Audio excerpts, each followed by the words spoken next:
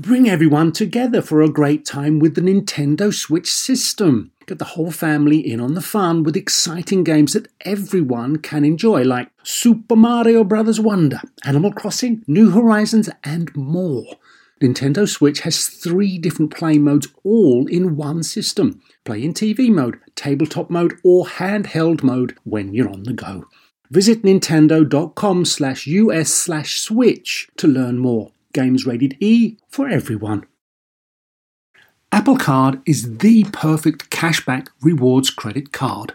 You earn up to 3% daily cash on every purchase every day.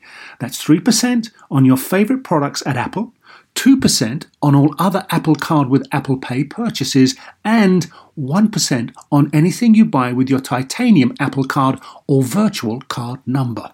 Visit apple.co/card calculator to see how much you can earn. Apple Card, issued by Goldman Sachs Bank USA, Salt Lake City branch, subject to credit approval. Terms apply. Gravity, as the curvature of space. This is so great.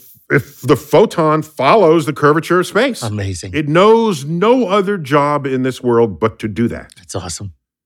But in addition, So cool. the original 1919 eclipse expedition by Sir Arthur Eddington to test Einstein's general relativity that light would bend near a gravity source. So you wait for a total solar eclipse, because now you can see stars right up to the edge of the sun, and you can see, is their position the same as when the sun isn't there? And then you can see that the light bent. Here's something nobody talks about. The light would have bent even without Einstein's theories, but it would only bent half as much. Welcome to Star Talk, your place in the universe where science and pop culture collide. Star Talk begins right now. This is Star Talk, Cosmic Queries edition. And this one is Grab Bag. Chuck, I think that's your favorite one, Grab Bag. Is that right? Yeah, I kind of dig the grab bag, just because. Because you reach in and whatever comes potluck. out. Whatever potluck happens. is never a bad thing. No. Right? It's just a different thing. Yeah, exactly. Right? Potluck is great because you don't know what you're getting. You get there and there's a bunch of good stuff, normally. And usually it's people's best stuff, right? They don't bring their worst stuff. Exactly. So, Nobody brings their, crap dish to potluck. yeah, their B-list dish, right. If you say, what are you bringing to the potluck? And they're like, my string bean casserole. It's like, no, you got to go. You can't be I like here. string beans. Yeah, I like string I like beans. string beans too, but you can't be bringing no recipe off the Campbell's soup to the potluck. Oh, You know what I mean? right. You got to, now if you have an original recipe for a string bean casserole, that's a different story. Okay. That one was from the mushroom, cream of mushroom The soup. cream of mushroom soup, yeah. You dumped that in. That Right. made everything. Yeah, exactly. Right. You can make anything with cream of mushroom soup. Campbell's. It had enough Exactly. salt to serve an army. Yeah. It kind of was thick enough to move. But anyhow, wait. So you got a whole set of questions. I haven't seen them or heard them. So let's bring them on. All right. Well, we can jump Mhm. right into this. I love this first question. This is from Amanda. And Amanda clearly believes that everybody knows who she is because that is all there is. Just Amanda. It just says Amanda. And that's Okay. like, if you don't know, then you blew it, bro. If you don't know, you blew it, bro. Everybody who needs to know knows Amanda. There you go. So Amanda says, you get a lot of questions about a lot of things. What is the question you wish people would ask you, but they normally do not? Ooh. Wow. Ooh. Yeah. I don't wish people to ask questions. That's not how I think about life. I see myself as a servant of people's curiosity that gurgles up natively within them. Gotcha. Not as people who will serve my needs or my wants by asking me questions that I wish they would. However, That's a whole- I that's think a what whole other- she's saying, though, is what is the question that would excite you that people may not know to ask? You helping So out their that question. curiosity. You helping her out in that question. I am helping her out because, Okay. I get exactly what you're saying. And so I'm just reframing Amanda's question in All such right, a I got way. one. Here's one. Here's one that no one has asked, and I don't know why. Okay. I spent a whole chapter on it in my book, Astrophysics for People in a Hurry. Uh-huh. The title of the chapter is On Earth as It Is in Heaven.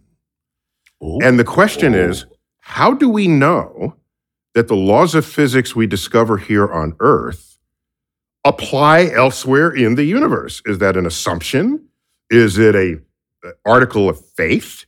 Is it, and if they apply across the universe, how do we know they also apply throughout time? Because as we look out in the universe, we're looking back in time. And so no one asked that. And so I guess I get to put that one in. That's awesome. And if you want to know the answer to that, people, all you gotta do is go buy Neil's book. Buy the book. That's all you gotta do. Go buy the book. You get the answer. Next question. Next question. No. So, by the way, these are all asked by Patreon members, correct? I think, and you have access to this currently with our new tier system at the entry-level Patreon. Yes. You get, it's $5 a month, I think. Yep. Anybody who joins Patreon, if you join Patreon and support Star Talk Radio at patreon.com/Star Talk Radio, then you automatically get to ask us questions. And last I checked, isn't like an entry-level cup of coffee at Starbucks $5? That's actually cheap. That's just a regular cup of coffee. Yeah. I mean, once you add the plutonium to it, it costs a lot more. That's what they're doing. There's so many. I only get coffee. The other stuff is just too deep for me at Starbucks, and it's all sugar. No, I mean, unless you say no sugar, or you say no. I'm saying though, it's like a caramel macchiato, half calf. Whatever. I can't it's all like it. It's a dessert. Then they deliver a dessert to you. Yeah. Half of them are the frappuccino. Yes. Right. Okay. Right. Yeah. I can't do it. I can't. I mean. All right. Well, if you get one of those every day, you can surely become a member by paying that once a per month. month. Right. Yeah, that's only one day. Go. Skip the banana frap for one day. You know what I mean? Okay. Skip the banana frap with double the whipped cream for one day, and you support us for the entire month. There you go. All right. So my answer for Amanda is very simple, actually. We didn't know. And here's an interesting little historical note. Isaac Newton comes up with his laws of gravity, and he's rocking the house with these. He can explain the moon's orbit around the Earth, Earth's motion around the moon. Yeah. He explains Jupiter's satellites in orbit around Jupiter, right? Which was the first time we calculated something orbiting something else other than either ourselves or the sun. So it's like, oh my gosh, this is badass universal law of gravitation. And then William Herschel discovers planet Uranus with his telescope. This is a planet orbiting just beyond Saturn. Okay, so it's a modern planet. It was not known to the ancients, even though it's named with a Roman god. And so Uranus, right, was Greek, and then there was very close to that in Roman, in Latin. Anyhow, that planet, it's orbiting the sun, but they kept tracking it. And it was not matching Newton's laws. It was deviating. Right. And people said, okay, we found the limit to Newton's laws. It only goes out to Saturn. Beyond Saturn, we got to make other laws to apply to the rest of the universe. And somebody else said, nah, Newton was too badass for that. Right. Let's assume his laws are correct and then wonder what could be perturbing Uranus's orbit. In the way that we see. And so some brilliant mathematicians got together, a French mathematician primarily, Leverrier, and he calculated with Newton's laws, and you have to invert the equation mathematically, which is not easy to do. Instead of having an equation saying, here's an object, what's the field of gravity at this distance?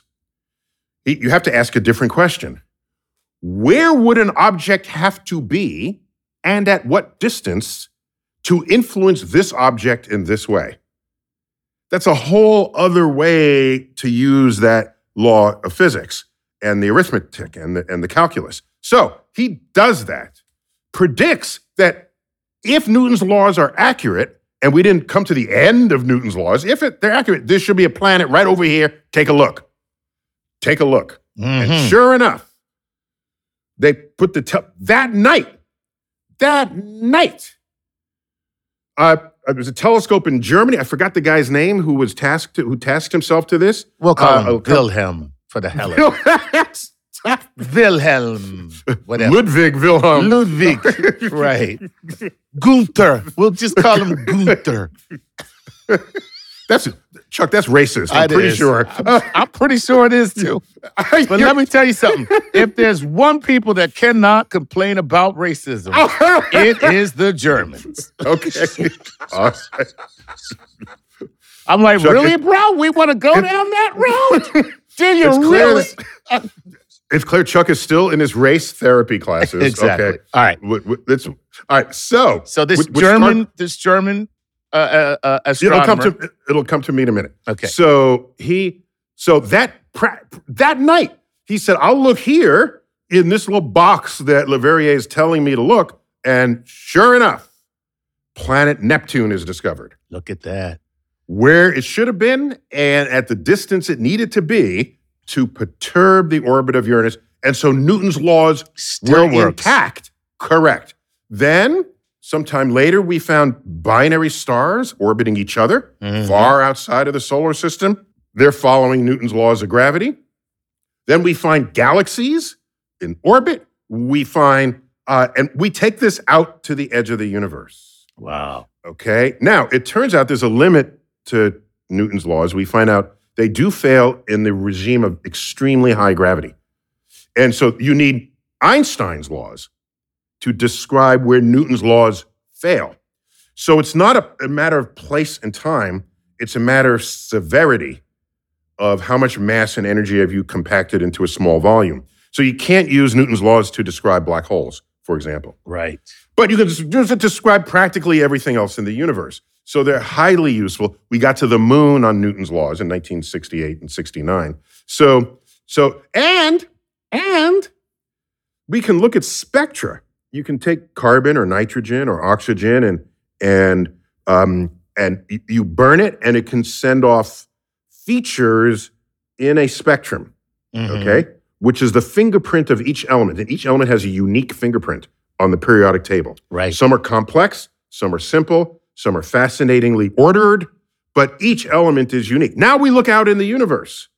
Oh my gosh, halfway across the universe, carbon showing up exactly as it would have on Earth. Oh, but wait a minute, the universe is expanding. So there's a shift in the wavelength of light. Oh, by how much? Well, by this much. So let's shift in the spectrum here on Earth. There's the carbon fingerprint. Wow, look at that. Right in exactly the configuration it needs to be, but the whole pattern was shifted according to how fast the thing is expanding away from us. And we could take that to the edge of the freaking universe, which takes us not only across space, but through the depths of time itself. And the spacing of those features is very sensitive to quantum physics and the speed of light. And so that also tells us that not only do the basic laws that we know of apply, but also other things like the speed of light, the quantum, other things that are tied up with other measurements that enable those measurements to even exist at all, those work out too. Hence, they call the universal laws of physics. Look at that. And that's what gives you that obnoxious thing, which is kind of true. There's the laws of physics, and everything after that is opinion. Wow, look at that. That's completely obnoxious. No, but it's I don't think it's obnoxious when it works. But it's kind of mostly true. Yeah, you're not obnoxious. It's a little Jordan-esque. You know, like Michael Jordan was like, you ask him who's the greatest player of all time, and he'll just be like, man, we don't need to have that conversation. That's how you answer that. But you know what he means when he says that. You know exactly what he's saying. Right, What he's saying is, I am the greatest player of all time. But he's like, man, we don't need to have that conversation because he's not going to say it himself. So, there you go. Right. Okay. So I'm just remembering now, with the help of our producers, Johann Gottfried Galle, Galle. In German, I'm not sure how you would pronounce that, but he's the guy who went to the telescope and found Neptune at the commands of the French mathematician Le Verrier. Right. So there it is. There you go. Laws of physics. That's why it's physicists I think have good justification to have a certain cocky confidence when we invoke our laws of physics that we know apply throughout the universe and all of time. Because, listen, when the stuff works halfway across the damn galaxy, and then it works when other galaxies, they're doing the same thing. That's right. It's like, it's hard not to feel, just a bit confident. Right. It doesn't mean, it's not justification to be an a-hole in your character and personality. Right. Just when you're declaring your confidence in a discovery or in a statement, it's okay. Right. Yeah. No, that's pretty cool, man.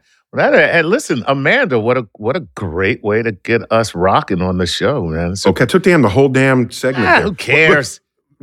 Drop another one. Let's see what we can fit in here. Okay, let's go to Brittany Manicotti. Mencotti, not Mena. Mencotti, Brittany. Yeah, Manicotti is like one of my favorite pasta dishes. There you go. So she says, hi, Neil. Hey, Chuck. I'm an aspiring chef in Louisville, Kentucky. I was wondering what the future of the culinary arts may look like if and when we colonize elsewhere in our solar system or even further. Okay. I'm going to answer that real quick and then we go to a break. All right. So you'd have to make adjustments for different atmospheric pressures. Right. And let's assume we could recreate the air mixture of nitrogen and oxygen. The different atmospheric pressure will affect it. And if it's not exactly the same amount of oxygen, then things will burn at different rates. If you have a coal oven or even your gas burning, because more oxygen, it'll burn more violently because oxygen promotes combustion. All of that, you'll have the Moon cookbook and the Mars cookbook. Wow. And something else we discovered, and we're not quite sure what causes this, in orbit, people's taste buds wane. So the foods that people who never had it before, they add hot sauce to their foods just to sort of punch it up. Punch it up. Punch it up a notch. We don't know if it's because you're weightless or because the pressure is a little different in the air. It's like being on a mountaintop. You don't put spacecraft at the same pressure as atmospheric pressure. It's just not necessary. Because you're not, running marathons, right? You can breathe a thinner air, like on a mountaintop. You can breathe a thinner air and you'll be fine. But all the forces that operate on your olfactory senses, you might need a special version of your recipe for it to work on the moon. But here's something before we take it out to the break that you have to watch out, because even if you have a delicious meal on the moon, if you open a restaurant, it's not going to have any atmosphere. Oh, I got it. I see what you did there. That's a dad joke, but I'm allowed because I am a dad. All right, we're going to take a quick break. I'm going to say that joke cratered. Oh, good one, Chuck. Good one. Get out joked. That's good. I like that. That's just pun on pun. Let's take our first break, and we'll come right back to Star Talk Cosmic Queries Grab Bag Edition with my co-host Chuck Nice.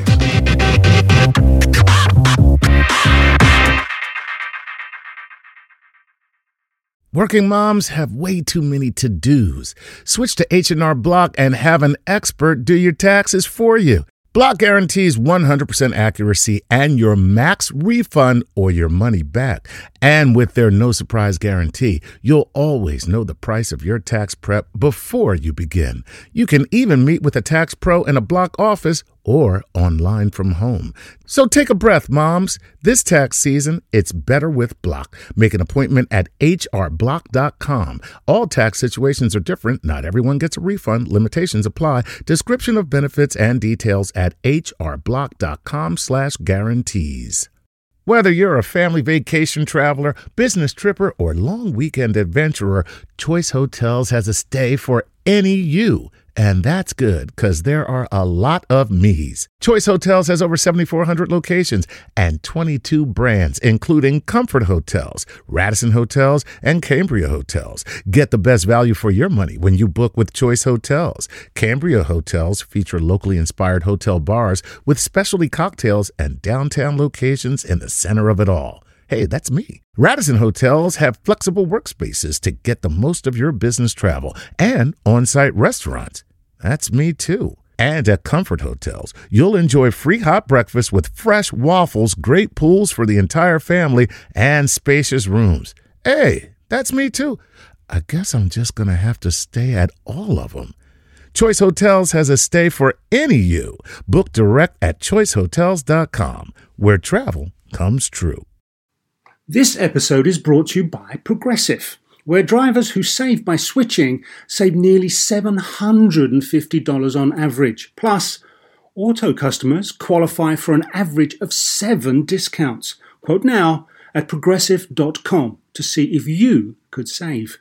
Progressive Casualty Insurance Company and affiliates, national average 12-month savings of $744 by new customers surveyed who saved with Progressive between June 2022 and May 2023. Potential savings will vary. Discounts not available in all states and situations. Hey, I'm Roy Hill Percival, and I support Star Talk on Patreon. Bringing the universe down to Earth, this is Star Talk with Neil deGrasse Tyson.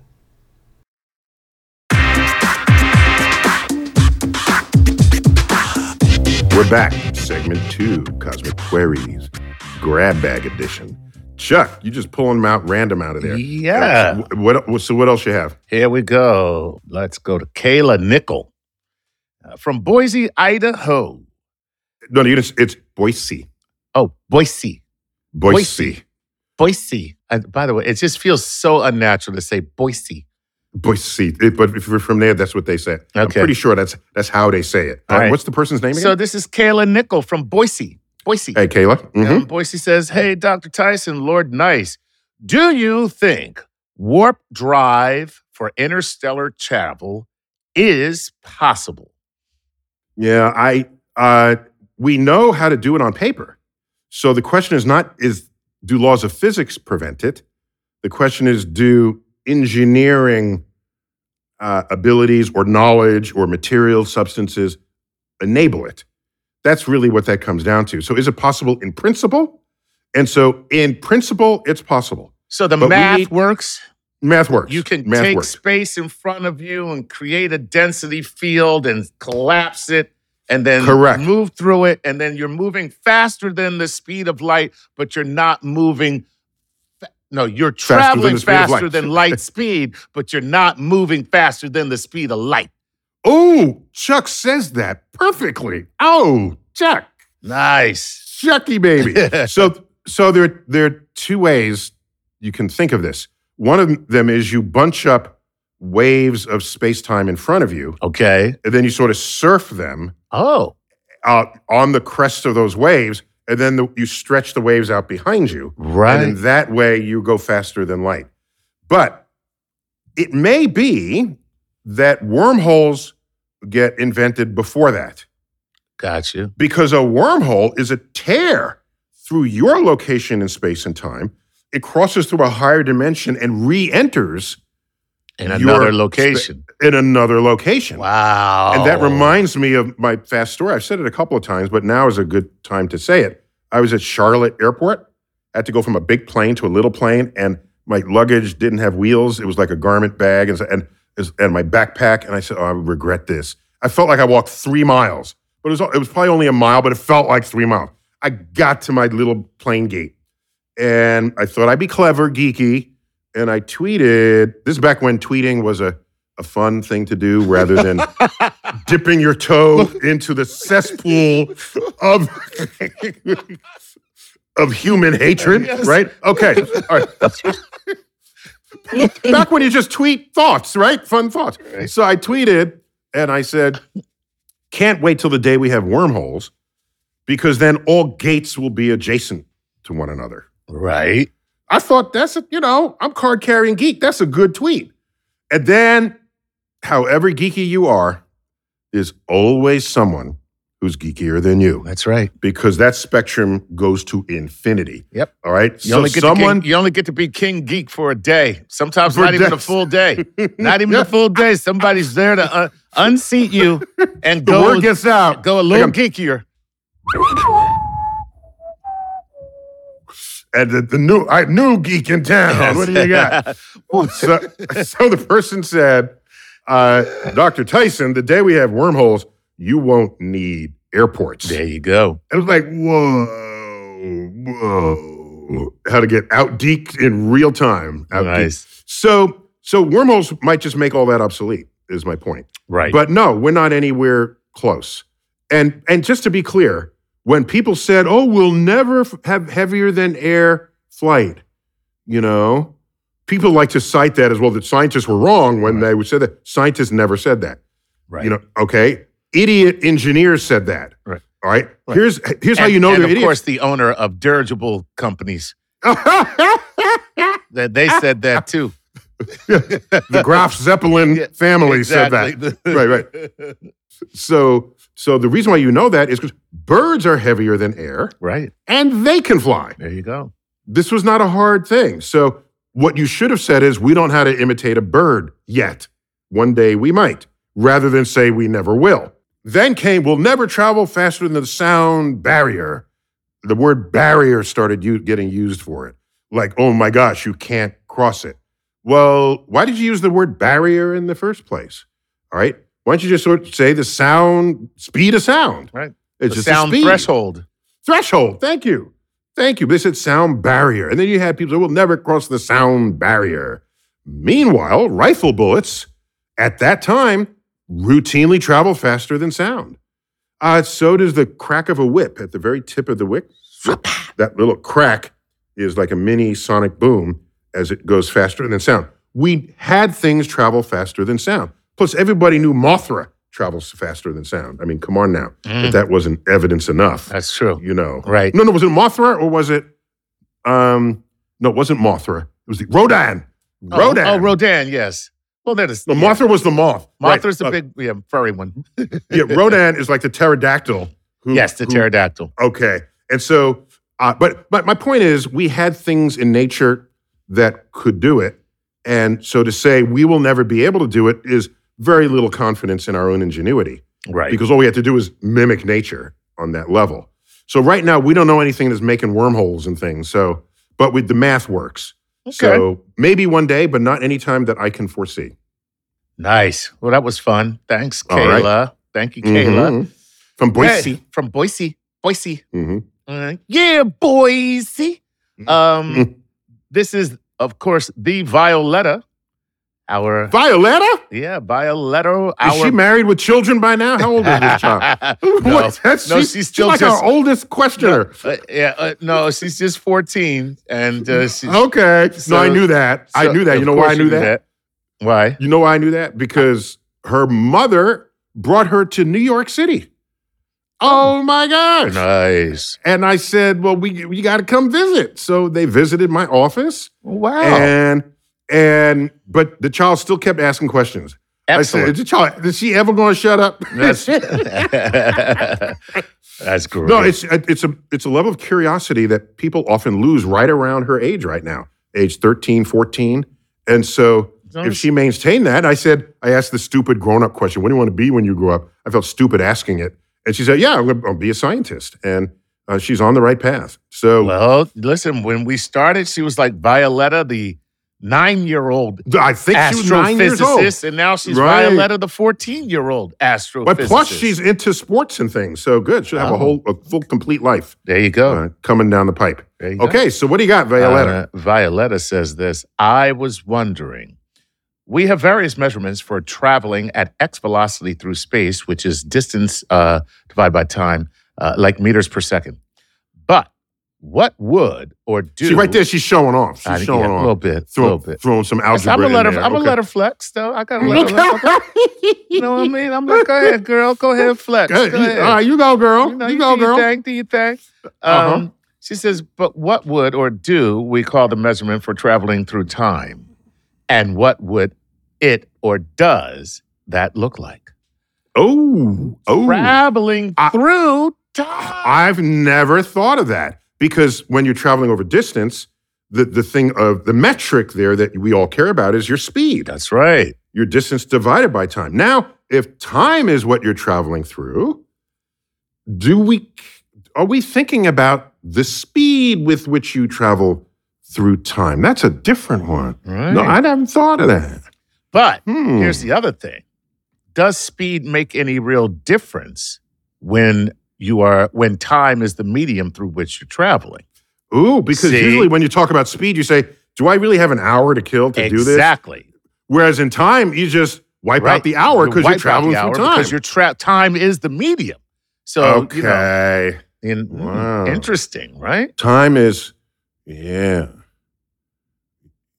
Like if you have access to a time machine, these words will never come out of your mouth. We don't have time to finish the report. Right. Said no one ever who had access to a time machine. Right. All right, so let me think. How about this?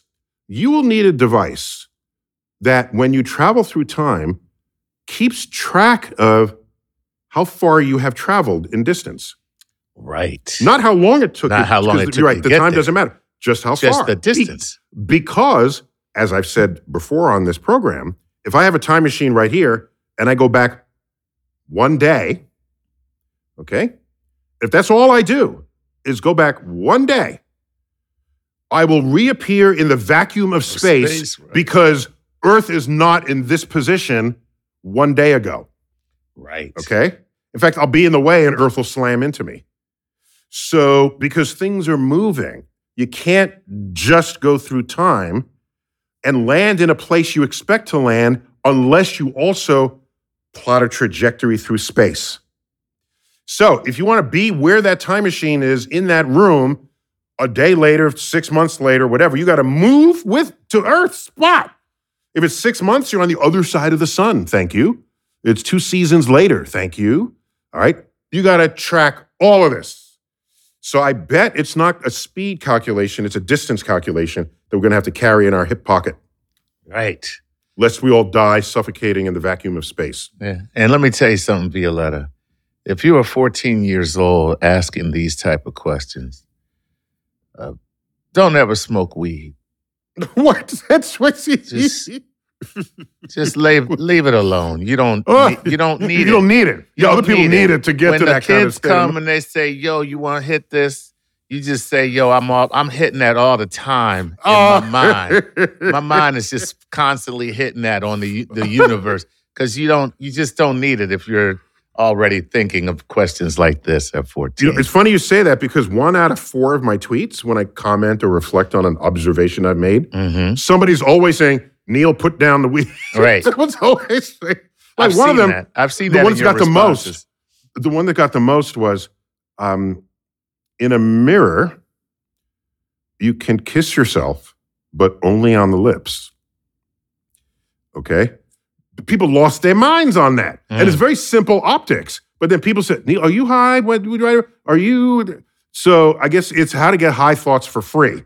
Just think deep thoughts about the physical universe. And you're there. You know, Violetta's old enough to like do stuff because her earliest queries were sent via her mother. Yes. You remember that? That's right. Now she's writing it herself. Of age. Okay. So All bring it on. Here we go. This is Evan Fenwick. Dear Dr. Tyson and Lord Nice, I'm Evan from Ontario, Canada, and my question is, as a science communicator, how do you maintain your cool when dealing with outspoken science deniers? And what advice could you offer to people who struggle to maintain their composure when confronted by the same? I mean, how to not punch someone in the nose? Yeah, exactly. You can't. You know? No, you know what it is? It's a state of mind. As an educator, it's not my duty to educate the educated. if you confront someone who does not know something, that's what your life is about. Right. That session that is ready to happen is what you live your life for. Not just giving lectures just to entertain people, it's the person who has a twisted mental pathway, knotted in some way, that needs to be unraveled, unwoven, because whatever it was weaving was losing track of objective reality. And so what you have to do is, it needs infinite patience, but I don't think of it that way. To say it needs patience implies that without patience, you would be angry and frustrated. Okay. You know what? I don't want to say angers me. What frustrates me, if someone is no longer curious about learning what is true, and then they're angered, they dig their heels in and say, let me explain to you why the earth is flat. It's harder to be an educator in that setting. A professor in a classroom, that's not who's sitting there in class. 100 people angry with the professor because they want to keep believing what they're there ready to listen to a new thing. So all I would ask is, if I have the patience, the least you could do is have the openness, the open, just to listen to what I'm going to tell you about what it is you think is true. Wow. And let's take it from there. That is so much more compassionate and understanding than what my answer would have been. No. Which is... I'll be sure to leave you at home next time. Yeah, because my answer is, listen here, you obtuse, ignorant, homunculus. Okay. So, a homunculus is a tiny human being imagined to be the embryo before we had any clue how reproduction worked. Exactly. And they were misshapen in every single way. A tiny little man. A tiny little man who was misshapen in every way. And of course, because had no intelligence at all, Right. It just so another point there is, I guarantee you that if I'm going to engage you in that conversation, it's because as an educator, I know more about what it is you believe to be true than you know about what I know to be true. Oh, wow. Now, listen, that's a great place to be if you are trying to help someone. Because if I don't know all their reasons for why they think Earth is flat, I can't have that conversation. Right. I'm just lecturing, and I'm just hoping they're listening. But if I know what's in their brain wiring, I can access it and work with that and work with them to help disentangle. So you got to meet them where they are. Correct. And to me, that's an educator's challenge, not an educator's frustration. There you go. So you find where they are, find that spot, meet them there, and then try to bring them along to a place of enlightenment. That is my job. While resisting the urge to punch them in the face. Dumbass!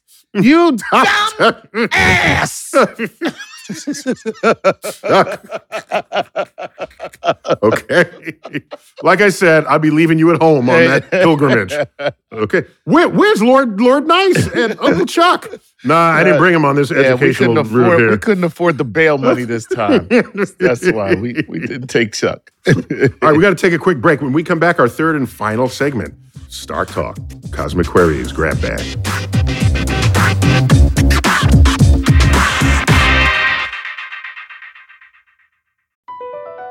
BP added more than $70 billion to the U.S. economy in 2022.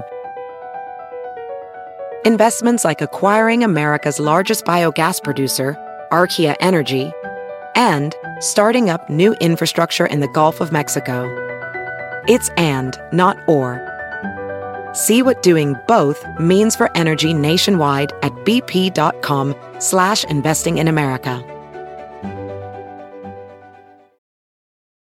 Ophthalmologist Dr. Strauss has seen firsthand how the metaverse is helping surgeons practice the procedures to treat cataracts. Cataracts are the primary cause of avoidable blindness. He works with a virtual reality training platform developed by Fundamental VR and Orbis International to help surgeons develop the muscle memory they need. The result? More confident, capable surgeons. And even more importantly, Patients who can see. explore more stories like Dr. Strauss's at meta.com/metaverseimpact. Pulling up to Mickey D's just for drinks? Oh yeah, that's me. Nothing extra, just perfection and a straw. Coming in hot for the coldest cups on the block. Because there are drinks. Then there are drinks from McDonald's. Mix things up with any size lemonade or sweet tea for $1.49. Perfect with our classic fries. Price and participation may vary. Cannot be combined with any other offer. Ba-da-ba-ba-ba.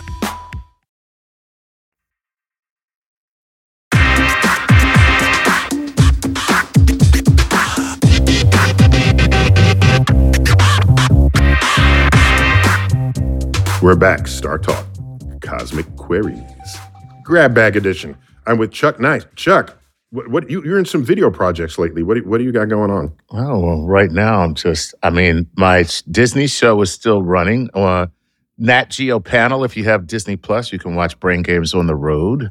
Love it. I'm still doing that. And I am, I will announce it here because we are settling up on the final details. But Star Talk fans will be the first to receive an invitation to come to the taping of my comedy special, which will be only about science. What? I'm doing a comedy special, just science, nothing but science. Whoa. Yeah. So, and I took some of the material for discussion or jokes from Neil's latest book. So it's kind of cool. Well, the book is just touches everything in our civilization. It certainly but does. That's what comedians, that's the fodder for comedians, right? Is civilization. Absolutely. So I'm happy to serve that role. Will you give us details when it's ready? Yeah. And we will totally get on it. We're settling up the final date for the taping right now. So it's going to be great. And I told them that before we make a public announcement that I want to invite only Star Talk fans first. So they can get first access to the tickets. They get first access to the tickets because we're doing 4 shows. Wait, Chuck, are you inviting Star Talk only because they're more likely to laugh at your jokes? No, because they're more likely to understand them. Understand the okay. I don't want no dumbasses at my show is what I'm saying. What do you say there? What do you mean by that? What That's do you not mean funny. by that? You should have kept your dumb behind home. There's a difference between that wasn't funny or I didn't know enough to understand why that was funny. And guess what? The result is the same. The person doesn't laugh, but one of them, the stuff was funny. You're just stupid. So this is the third segment. Let's see how many more we can slip in here. I'll try to be my soundbite mode. Okay, Let's do it. This is Trevor C. Mills. And Trevor says, greeting Dr. Tyson and Lord Nice. Trevor from Augusta, Georgia here, and my daughters love listening to your podcast with me. My daughter Lucy has a question, and she would like to know, how does space continue to grow? What causes the expansion of space-time, and how can we slow it down? So, well, first of all, Lucy, space drinks its milk every single day. Gross. No. They don't advertise that anymore. Oh, that's right. I'm too old. Look at me, giving away my age. Yeah. Got milk. It's just got milk now. It used to be milk makes you strong. It used to be. Yeah. Mm-hmm. And one of my favorite jokes from David Brenner, the old comedian from the 70s. From Philly? Was is that right? Okay. Yeah, he's a Philly guy. Here's the bravest person, the bravest human there ever was. Okay. We say, well, who's that? He says, okay, that's the person who saw a female bovine creature walking the countryside and decided to drink the liquid secretions out of its own. That's funny. Yes. Bravest human there ever was. Okay. That is a brave human. Yes. So I forgot. What was the question? So, space, it's still growing. Oh, yeah. Okay. Why does it continue to grow? And what's going on with the growth of space? Okay. It's a growth industry. 1 out of 3 of those questions. Okay. The space is expanding because of the energy endowed in it from the Big Bang. Okay. Okay. Now, that expansion is also accelerating opposite the collective wishes of all the gravity of all the galaxies in the universe. Mm-hmm. We do not know what is causing that, but we measure it and we call it dark energy. How does it expand? What is it expanding into? What? We don't know. But however much vacuum of space there is today, there's more of it tomorrow and more the next day. And that will continue all the way up to the Big Rip, unless something prevents the Big Rip. And we talk about Big Rip in the Star Talk book, Cosmic Queries. Cosmic Queries, a fun book. And if you pick that up, there's a whole section on ways the universe can end. There it is. And one of them is in the Big Rip, where the accelerated expansion happens so rapidly that the fabric of the space-time continuum cannot keep up with it. And it no longer stretches, it rips. And I've lost sleep thinking about what that even means. So, yeah. So, no, we don't have answers to the two of those. But the first one, yes, the Big Bang had enough energy to expand for the 14 billion years that are going on now, and then some. Yet there's this other phenomenon that has kicked in. And we call it dark energy. Yeah. Look at that. Look at that. Nice job there, Lucy. Yeah. Okay. Keep it sorry, up. I don't have all the answers there. Listen. Yeah, when I say I don't have it, it's not just me, my people. All right. It's not my personal. You're not going to that find cannot it answer. someplace else. Right. Thank you. There Yes. you go. Okay. So don't worry, All right. Lucy. Don't be like, Neil, let me down. I know. Let me go to that other podcast where Brian Cox. What's going on with the expansion? No, you don't have to worry. You're going to get the same answer anywhere. All right? Yeah. All right. This is Zeki Mashed. And Zeki Mashed said, hello, Neil, Sir Nice. We can observe the first, second dimensions, but if there was life bound to them, would they be aware of us? If not, does that mean that there's possibility of higher dimensional life forms that can observe us, but we can't process their existence? Would we be able to use the laws of physics or gravity to communicate if this was the case? Yes. Yes. All right. Yes. And thank you, Zeki. Now let's move on. Let's go to Cicero. No, stop. So here's an interesting thing. All right. Two-dimensional life. Right. Let's say they exist in just this, in a flat surface. Right. How would they see each other? Well, they would only see each other along their perimeter. Edge on. Right? So their edge on. So their skin, if you will, is just their perimeter. That's all they are, the perimeter and guts on the inside. Well, we are three-dimensional people. We can see inside their bodies. Because there's no skin separating their two-dimensional existence from our three-dimensional existence. Mm-hmm. Their skin is only in their two dimensions. Right. On their perimeter. So we could go in and we can do surgery on them without cutting them open. Skinless flounder people. So, by the same analogy, we three-dimensional people, if there's a four-dimensional creature that sees us, they see our entire innards.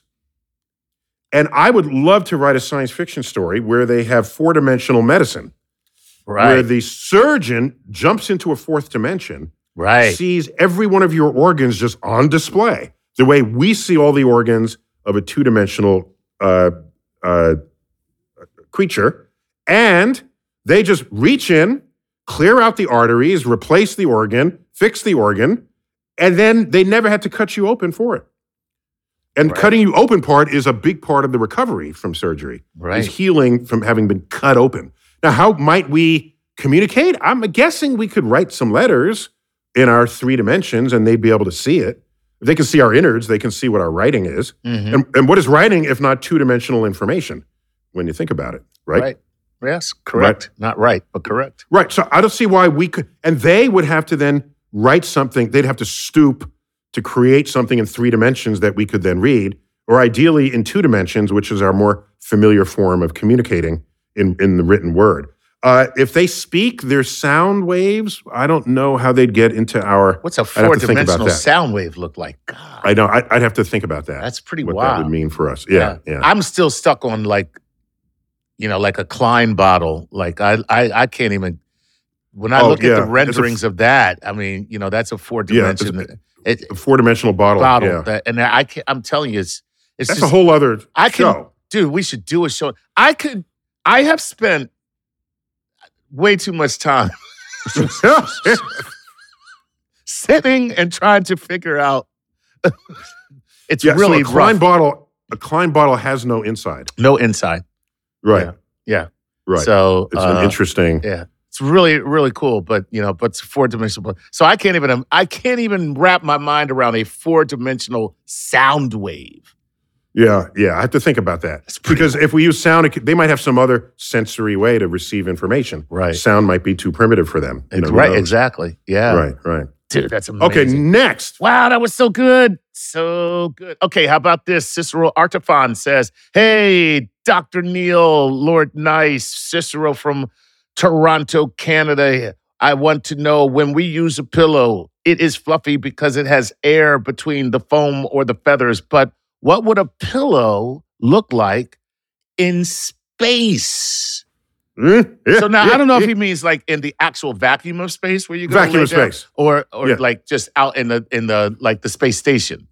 Yeah, no, in a vacuum. In the vacuum space. Okay, you have to be in a vacuum. It's not just 0G. It's the vacuum. Okay, so it's not a pillow is soft not simply because it has air in it.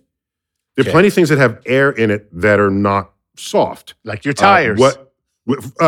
Okay, sure, that's a good example. But I was trying to think of something more rigid, like a dry sponge. Oh, wow. Okay. Look at that. You would not use a dry sponge as a pillow because it's kind of... I would, because I cry when I sleep. It's not. Oh, no, it's not tears. That's snot that come out of your runny ass nose. And drool. Drool. He's a drooler. So it's because the material is flexible. Okay? So, and it has a restorative texture to it. So two things would happen. If you took a pillow that had air in it and took it out into space, the pillow would flatten instantly. But because there'd be no air holding up the things. But then the texture, the restorative force of the material will bounce it back. And I think you would still have spongy things because you're not being spongy on the air, you're being spongy on the material. Stuff, on the material, correct. Memory foam. The material makes all the difference in the world. It's not just simply if there's air in there. Okay. It does the thing restore its shape once it's compressed. So it'll have to go through a decompression moment where all the air comes out. Then it goes back to shape, and then it's a regular pillow at that point. So you'll still need to breathe. You'll need to a breathing apparatus. Well, you'll be dead because you'll be dead. You're in the vacuum of space. Your pillow will be fine. Right. Rest in peace with that pillow. All right, this is Frederick Johansson. And this is, Frederick says, hello, Frederick here from Sweden. And it's Friedrich. He gave me the pronunciation. It's Friedrich. All right. And does the Johansson have like extra A's and extra S's in it? No, it's just two S's. Johansson. Just two S's, Johansson. Okay. Johansson. He says, my question to Lord Nice and the good doctor is, if photons have energy and energy equals mass, does that not mean that photons have mass? Okay, so two fast points here. Photons are pure energy. There is a mass equivalent of that energy, but while the photon is energy, it does not have mass. Okay? It is pure energy. And so now you can ask, well, if it doesn't have mass, why should it bend according to gravity? Right. But it turns out gravity, as the curvature of space, this is so great. If the photon follows the curvature of space. Amazing. It knows no other job in this world but to do that. That's awesome. But in addition, so cool. The original 1919 eclipse expedition by Sir Arthur Eddington to test Einstein's general relativity that light would bend near a gravity source. So you wait for a total solar eclipse, because now you can see stars right up to the edge of the sun, and you can see, is their position the same as when the sun isn't there? And then you can see that the light bent. Here's something nobody talks about. The light would have bent even without Einstein's theories, but it would only bent half as much. Because with Newton, you don't need mass to then respond to the existence of a gravitational field. The mass actually divides out. And it's what effect the field has on anything there. Energy, objects of any size, it is the same for them all. That's why all objects fall at the same rate. Heavy objects, light objects, no matter how light you made that object, neglecting air resistance, it'll fall at the same rate as a heavy object, right to the point where it has no mass at all, such as a photon. Look at that. So, yeah. That is so fascinating. Oh, here's an experiment you can't do, but it would work, right? So you take a BB and drop it, right? Okay, and let's say it takes 1/10 of a second to hit the ground, right? Whatever is the distance you drop. You take a beam of light and beam it out horizontally, right? No. Take a BB and send it out horizontally. At the same moment you dropped this, right? It'll go downstream from you, but it will fall at exactly the same rate as the one falling straight down. And it'll hit the ground at the same time. Right. No matter how fast you send it out sideways, it will hit the ground at the same time as the BB you drop straight down. It'll land miles down the road, depending on the speed you sent it, but it'll hit at the same time. Right on up to a beam of light. Send a beam of light, 1/10 of a second later, it hits the ground. Wow. That is crazy. But it would have gone, 18,000 miles off to the left. Right. It wouldn't be on Earth at that point. But the point is, gravity operates on all objects in the same way. And even when it's not an object, if it's energy, such as light. So it's a great question. It really is a tremendous question. Thank you, Friedrich in Sweden. It's very cool, man. Friedrich in Sweden. We don't have any more time, Chuck. I don't think we man. Do you have a fast one? Is there like really, really, really fast one? Let's see here. Here it is. Hey, this is Cameron Bellamy. Hey, Chuck. Hey, Neil. My wife, Brooke Bellamy from Baltimore, wants to piggyback on my Patreon account to ask. You cheater. You cheater.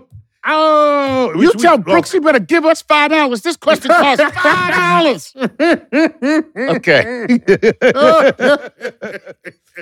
Chuck don't play. I'm a nice guy here, but Chuck is the mean one. She said, Brooke says this, would it be possible to see evidence of previous life on planets that may have once had life but evolved out of being able to sustain it?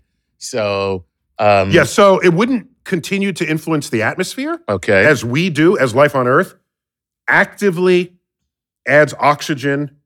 We don't add it, but the plant life adds oxygen to our atmosphere. Right. So that's evidence of life on Earth, right? Where you can see from a distance using spectra without having to visit the planet's surface.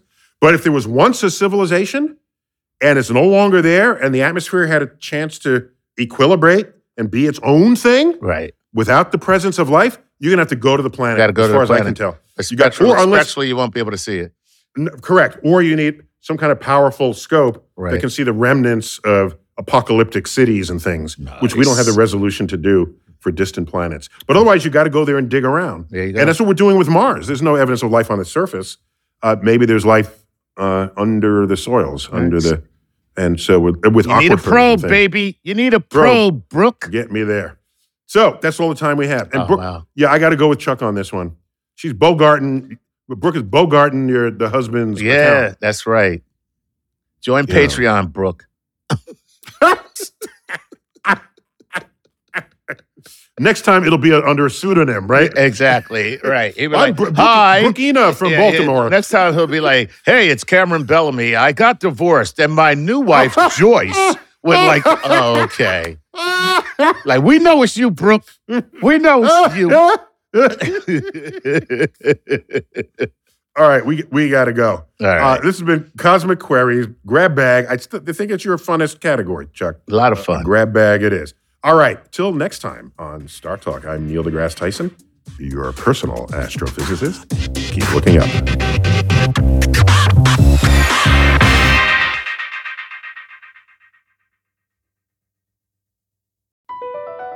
Across America, BP supports more than 275,000 jobs to keep energy flowing.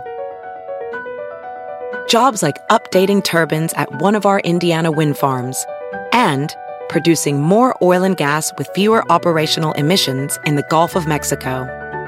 It's and, not or. See what doing both means for energy nationwide at bp.com/investing in America. Pulling up to Mickey D's just for drinks? Oh yeah, that's me. Nothing extra, just perfection and a straw. Coming in hot for the coldest cups on the block. Because there are drinks. Then there are drinks from McDonald's. Mix things up with any size lemonade or sweet tea for $1.49. Perfect with our classic fries. Price and participation may vary. Cannot be combined with any other offer. Ba-da-ba-ba-ba.